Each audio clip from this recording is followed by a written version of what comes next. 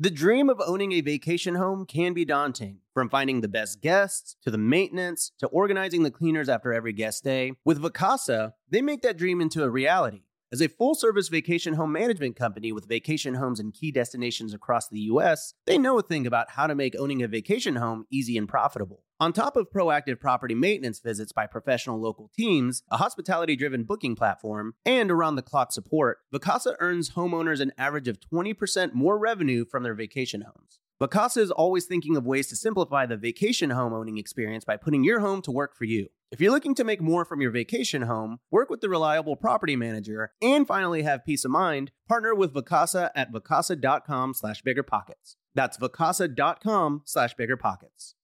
Another day is here, and you're ready for it. What to wear? Check. Breakfast, lunch, and dinner? Check.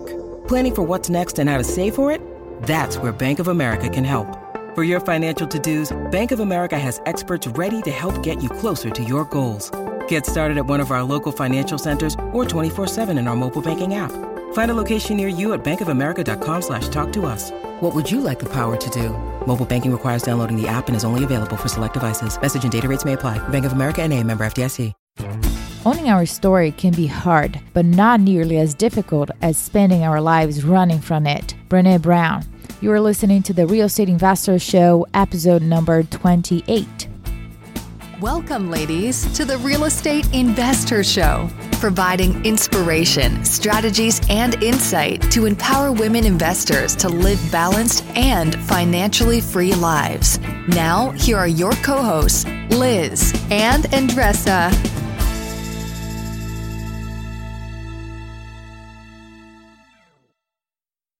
On today's show, we have one of the most respected women in real estate investing, Fettke, who is the co-founder of the Real Wealth Network, a California-based real estate investment group with over 39,000 members. She is a regular guest expert on CNBC, Fox, ABC, and Bloomberg News, and author of Retire Rich with Rentals. On today's phenomenal interview, we explore how to find the best market to invest in, raising private money, syndications, crowdfunding, and what makes women investors stand apart.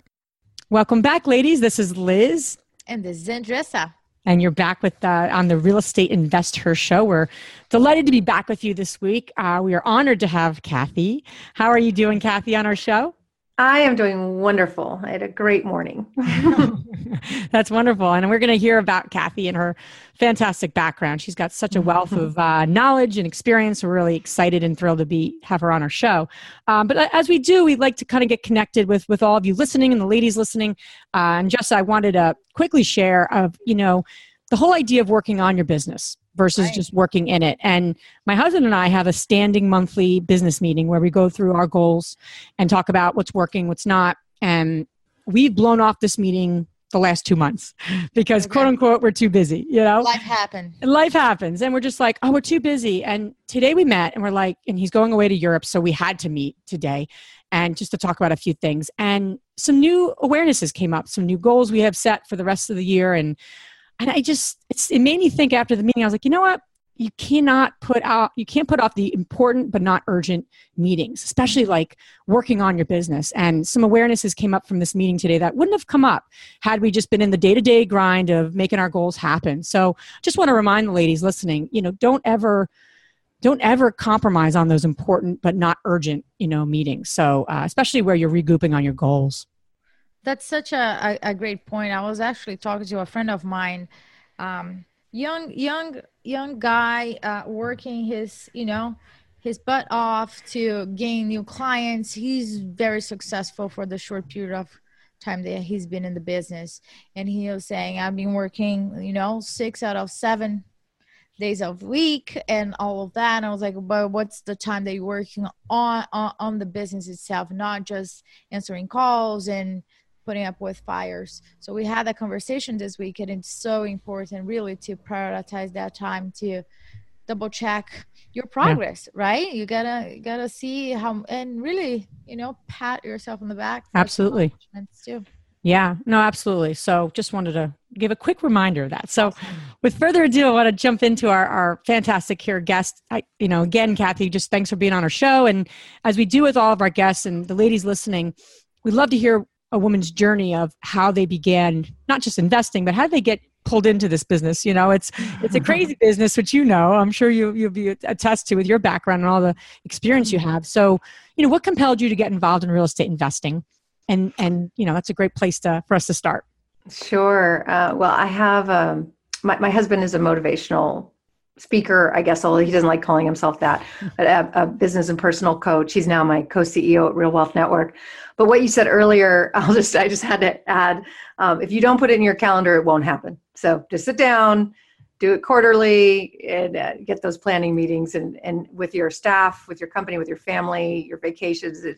Honestly, like my husband took my daughter's ex-boyfriend rock climbing last weekend. She's like, what? Why didn't you take me, Dad? It's like, it wasn't in the calendar. So Anyway, I was like, you guys sit down and plan your daddy-daughter time because it won't happen. Time goes so quickly. But anyway, that is true.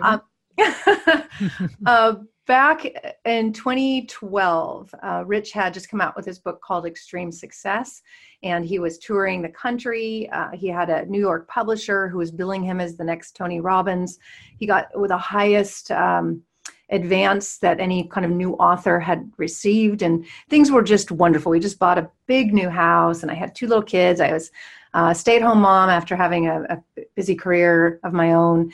But I wanted to stay home with the kids. So really, I was living the dream. Really, literally, it was a white house with a white picket fence, and 2 perfect kids and a perfect husband. And then he came home after being on the road. He had just come back from an interview in New York, and he said, I just noticed some freckles, and I should go check those.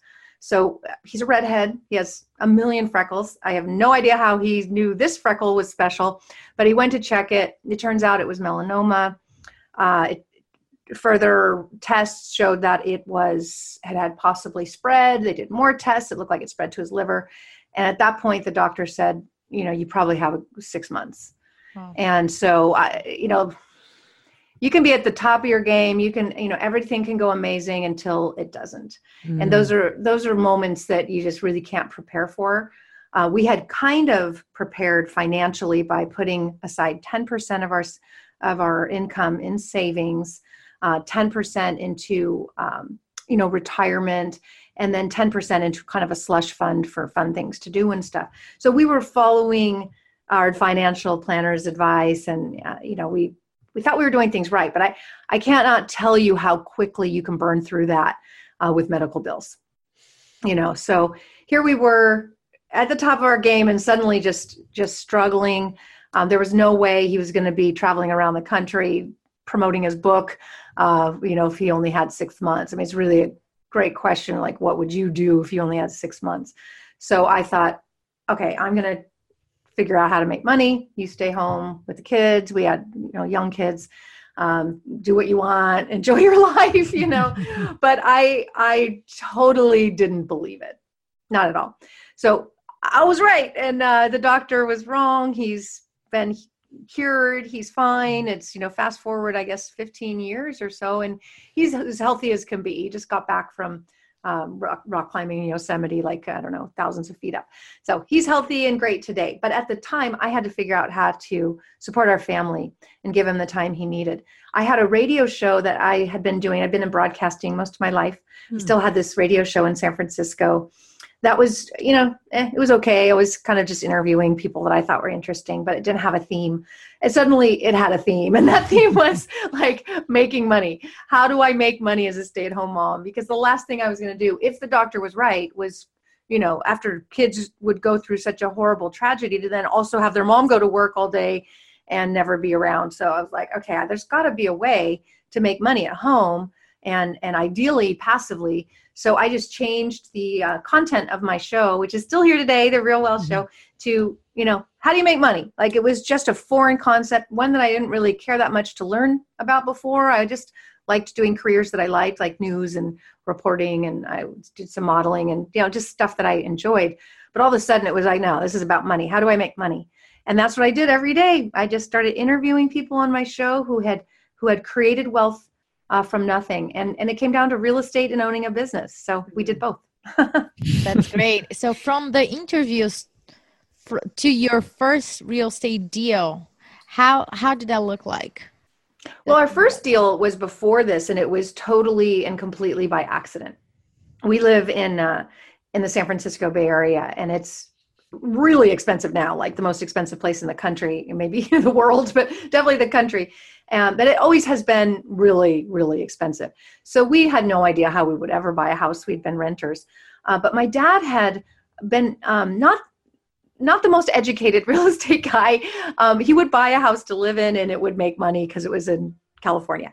And then he invested in some apartment in Marin, but it turns out that area ended up not being a good area, and the managers kind of just drove this apartment into the ground, and they sold it, and he had been depreciating it for years, and all of a sudden, right when he was about to retire, he got a notice in the mail saying, "Oh, we sold the building," and he would have had to pay all the back taxes, all the recapture of the depreciation he had taken, and it would have been hundreds of thousands of dollars, and he would not have been able to retire. So I was like, explain this to me. I didn't know anything about real estate. And this is 20 years ago. So I was like, explain, what do you need? And he goes, I just need to find another property. And I'm like, why is that hard? I'm a renter. How about I just rent it and eventually own it? And so we talked to the CPA and the attorney. This is a big lesson here. Anytime you do any kind of financial transaction with real estate, always check first with a CPA, always check with an attorney, because there's things you may not know. And in this case, there were a lot of things we learned that, yes, we would take all this burden off my dad. We would live in the replacement property. He'd never have to worry about it. We'd cover all expenses, all repairs, everything. And then someday we'd inherit it. And so that was the agreement we had. Another really important point, my husband put it in the family trust, this agreement, because when he passed, believe me, the other siblings wanted to know how I got the deal. Now that this offer went out to all the kids. I was the only one who jumped on it, but that house ended up making $1 million. And so by the time my dad passed away, we inherited the house. It was stepped up to market value. There was no back taxes. They were wiped away. We owned it, and we had $1 million. So you know that if we didn't have that in the family trust, that would have been split with the siblings for sure. So anytime you're doing deals with family, get it in writing, you have an attorney draft it, and record it in the family trust. So that is really how we initially got that house.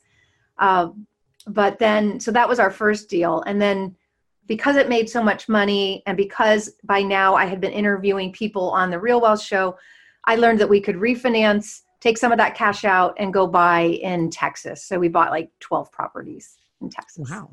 Yeah. And that's one of the things your company does, where they, but in other words, making money in one part of the country and investing it in a different part. And we're, talking about the economy. And Justin and I was sharing with you, we got back from this conference, and the first speaker that spoke at this conference, Mid-Atlantic Summit last few months ago, was an economist.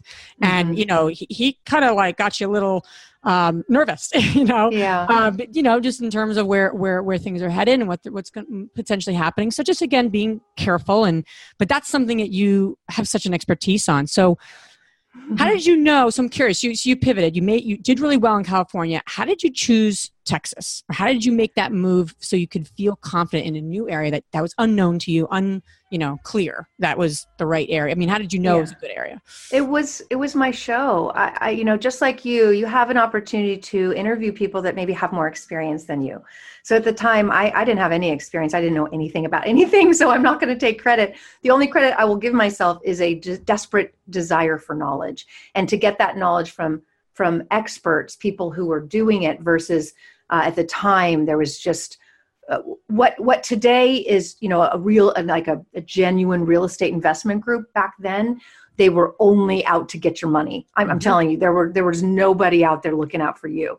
It was like month after month. It was people that would come and sell boot camps, and the way that the real estate club would make their money is on 50% of that. So there was nobody out there really sharing what, like legit stuff that, and a lot of these speakers weren't even investors, they were just selling product. It blows my mind sometimes when I still meet somebody that you're teaching something that you don't do it. How? It's amazing. And that's just kind of how it was back then. I think now there's more ways to find out who's for real. Obviously it's a lot easier with the internet. but there wasn't then. So anyway, I sort of broke through that and started to expose these people by bringing on real investors, and I had Robert Kiyosaki on. I was very lucky because I was on KSFO, which is a really big San Francisco station, so I could pretty much get anyone on the show. And he said, sell everything in California. These loans are insane. Nobody will be able to pay them back. I knew that because by then I had become a loan broker and I knew how ridiculous the loans were. So he said, when it comes time for these people to have to pay, they won't be able to. But Texas, so he said, basically the prices in California are inflated simply because of these loans, because anyone could get a loan, so that drives prices up. But whereas Texas was more strict with their lending laws, and also it wasn't a hot market yet. It was only hot for people who knew what to look for. And Robert Kiyosaki knew what to look for. It was job growth and population growth and affordability. These are the three things that today I look for. Where the jobs going, because where the jobs are is where the people are going. But if those jobs are in markets that are already unaffordable, it's kind of tough to get the cash flow. But in Texas, you have this crazy combination of massive job growth, massive population growth, and home prices that were 26% undervalued. So that was my first exposure to, okay, the media is always talking about the housing market, and there is no housing market because California was at the peak of the peak of the peak, and Texas was down here. Right. So you could sell at the peak, exchange, and buy, 4, 5, 6 times what you had and increase your cash flow by that much. So, that's where I got the idea, and I did it. Then I talked about it on my show, and then all my listeners wanted to do it. And so I started referring them to this agent. And then I thought, wait, I am sending this agent a lot of business. I think she should pay me. And that's when I learned, there's a thing called referral fees. And that's how my business started. Is like, okay, I'm a licensed real estate agent. They're licensed. They can pay me a portion of their broker fee. That's how our Real Wealth Network started. Nice. So you mentioned about how you look at a market, right? Is there a way, besides, of course, getting the sources online, that folks that are listening to us can look at their own market and say, hey, something is up here? What are some tips that they can see that a recession or a plateau is coming? Well, I think the safest bet in your specific market is to look at affordability levels. And so don't just look at price gains, because that doesn't tell you very much. Look at a market like Denver. Denver, if you look at the price gains, I mean, they've never had such a booming market, but they've also never had an economy like they have today. So it's just a different world. The same with Seattle. I mean, it's a different place than it used to be. Dallas, Houston, they have had total transformation. So of course their home prices aren't going to be anywhere near where they were at the last peak. So you kind of got to just get that out of your mind. And too many people just look at, oh my goodness, we're at a new peak. Well, first of all, we have inflation. Second of all, we have lower interest rates. So what you really want to look at is the payment. And is the average payment in line with the average income? And if that's the case, then you have some room to go. Now, we know that interest rates are going up, right? But at some point they will slow down again, because the whole point of the Fed raising interest rates is to slow down the economy. And when you slow down the economy, then rates go back down. Mm-hmm. So I don't think people have to worry that we're going to have the kind of interest rates that we had in the 80s that were in the double digits. Our economy simply cannot handle those kind of interest rates. It would combust. So the Fed would do what they need to do to make sure that doesn't happen. And it's very manipulated, very controlled. So I'm not worried about interest rates getting out of control. So I would say, if you're concerned at all about whether or not your market's in a bubble, check out what the average home price at maybe a 6% interest rate would be. And if that is still affordable for the average income, then I think you're fine. A lot of people say, California, you can't, it's a bubble. Well, San Francisco might be, because I'm not sure that payment is anywhere near what anyone can afford. But in parts of LA, you'd be surprised. It's actually still affordable. Parts of San Diego, definitely inland, the Inland Empire. My daughter's bought a house in Northern California. So there's still opportunity wherever you are. You just maybe can't be downtown. Well, that's a great point because, and Jess and I, that's how we started working together is we do, some projects in Philadelphia. So if someone said, okay, is the Philadelphia market tapped? Is a bubble happening and is it just getting overpriced?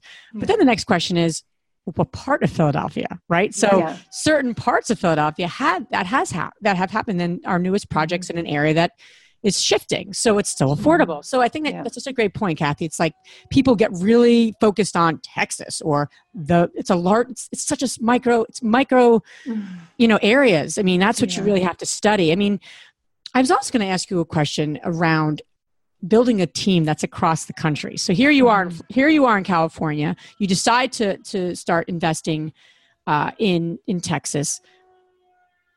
I'm sure you visited, obviously, and got acclimated to the area, but how did you get some, as they say, boots on the ground? How did you start building your team? I'm sure you have team members, so to speak, everywhere in terms of where you're investing. How did you do that? How did you make that pivot and how did you trust them? And again, that's the biggest part in this business, right? Because everyone in that area is going to be like, oh, my area is great. Come invest, Yeah. Oh my gosh. So I'm just curious, how did you navigate that? I did it the hard way. I had no idea what I was doing. So I went and found a real estate agent. And, I got off the plane and she picked me up in her nice car and, had waters and, whatever, it's perfect hair. And she said, okay, where do you want to go to to this really nice neighborhood that the Californians love? The median home, like the homes are around 400,000. I was like, come on, lady. Like, sorry, this just fell out of my ear. I just thought you got to be kidding me. Like, I'm not that naive. Like, I know that you have better deals. So she literally goes, how many would you like to buy today? Wow. I was like, none. And I left. And then I just thought, okay, how can I find a good agent? And I'm just really lucky that I thought probably from a property manager. If they're the ones who are going to be managing the properties for me, I'm just going to call every single property manager and meet with every single one of them while I'm here, not waste my time with realtors. Now, I am a realtor, so no, I'm really not trying to put down other realtors.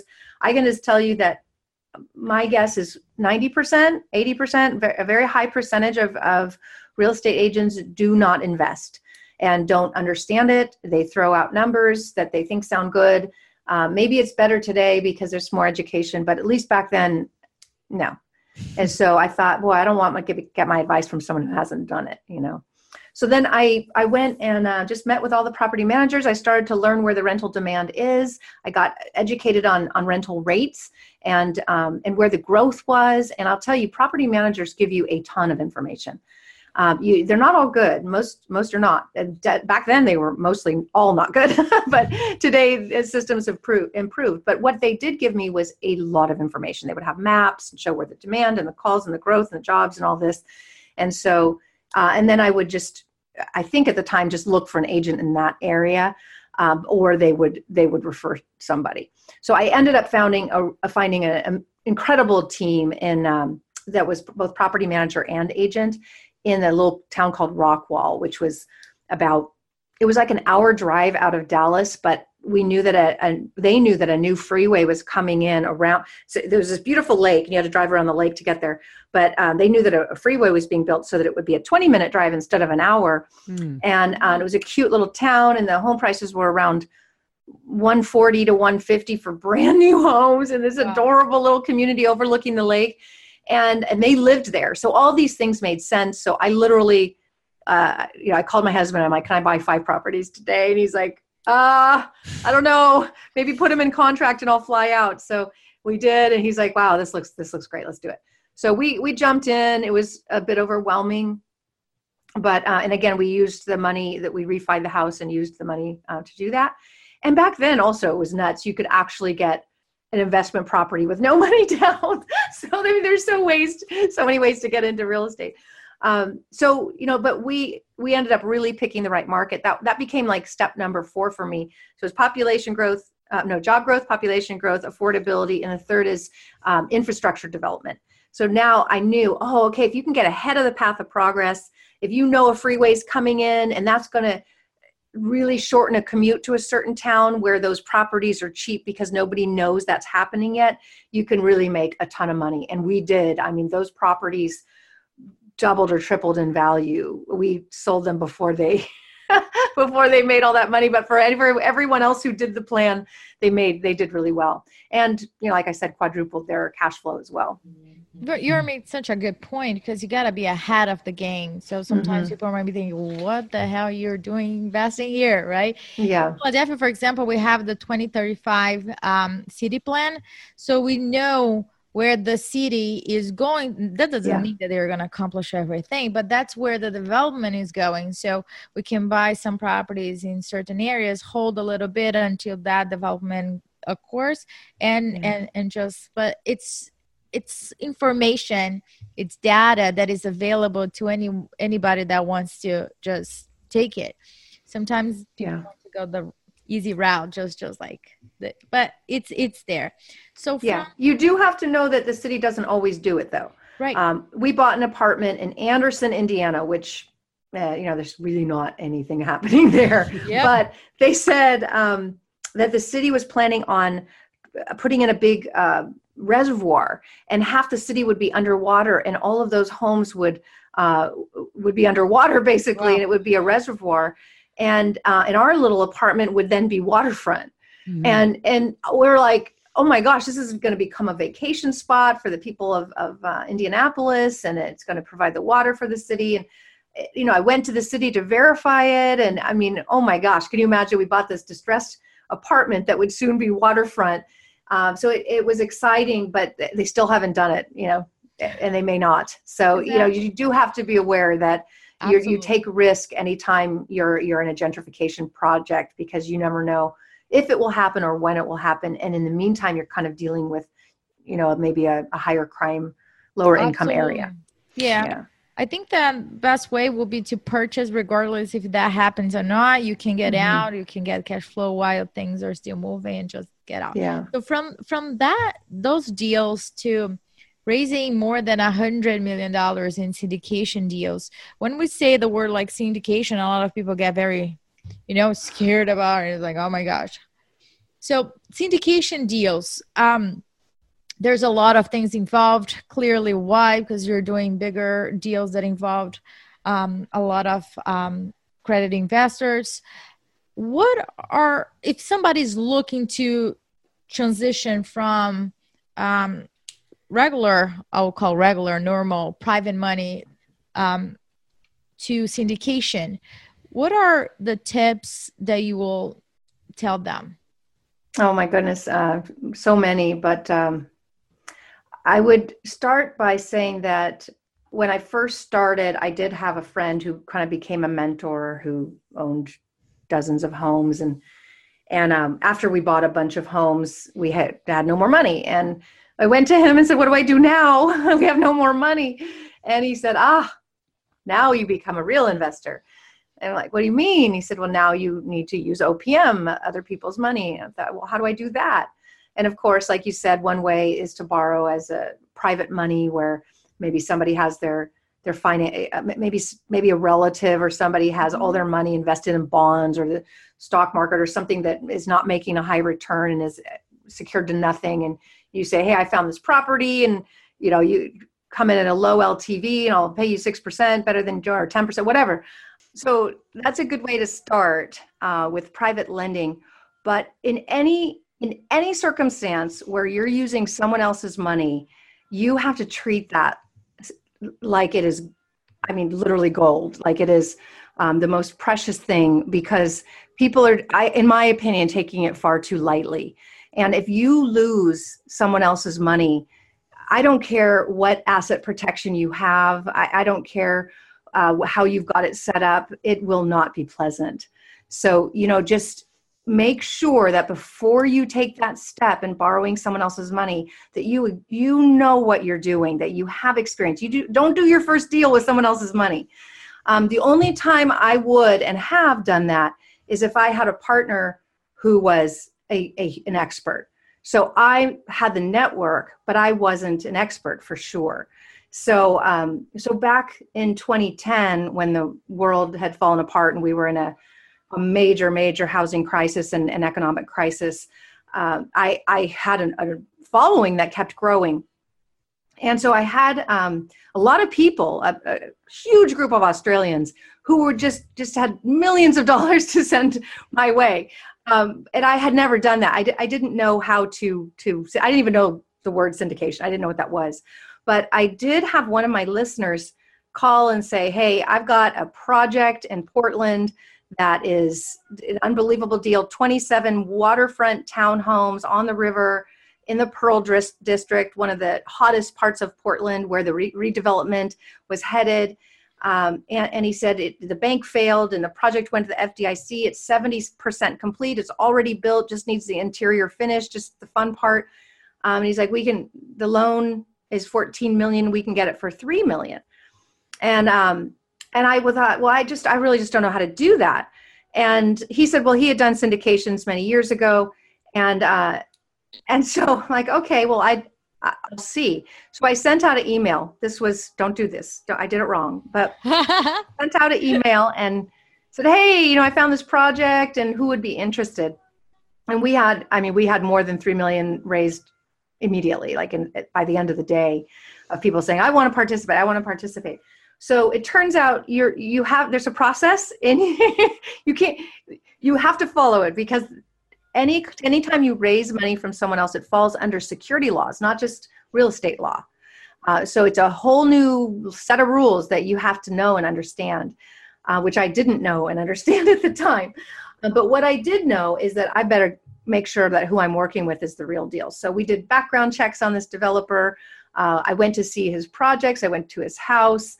I looked at his resume. I talked to people he knew. He was the real deal. He had 40 years experience as a developer, and this was going to be a slam dunk for him. So we went ahead and put together some documents that probably weren't that great. I think he took them off the internet. Don't do that. Don't do your legal documents through legals. I won't say any names, but you want a professional attorney drafting your documents. Now, I'm really lucky because the deal was fantastic. This developer was amazing. Everybody made money. In the middle of the recession, they were making 20% plus returns per year when everybody else was just, broke. And so it ended up being really successful. And then I found out I had done it wrong. So any deals after that, I think what you have to understand here, I'll turn that, is that back then they didn't even have crowdfunding yet. It's private placement, which means that you can only reach out to people who you know. And there's all kinds of ways that attorneys define that, but it's basically a pre-existing relationship. And you have to prove you have that. Whether, in our case, we know who's joined our network, we know when they've come to us, we now know when we've had conversations and we take notes, we know if they've attended events and we have it all documented. So if anybody ever were to come and see, we could say, oh yeah, we met here, we talked then, we talked about this, I know their kids' names, blah, blah, blah. We have a pre-existing relationship.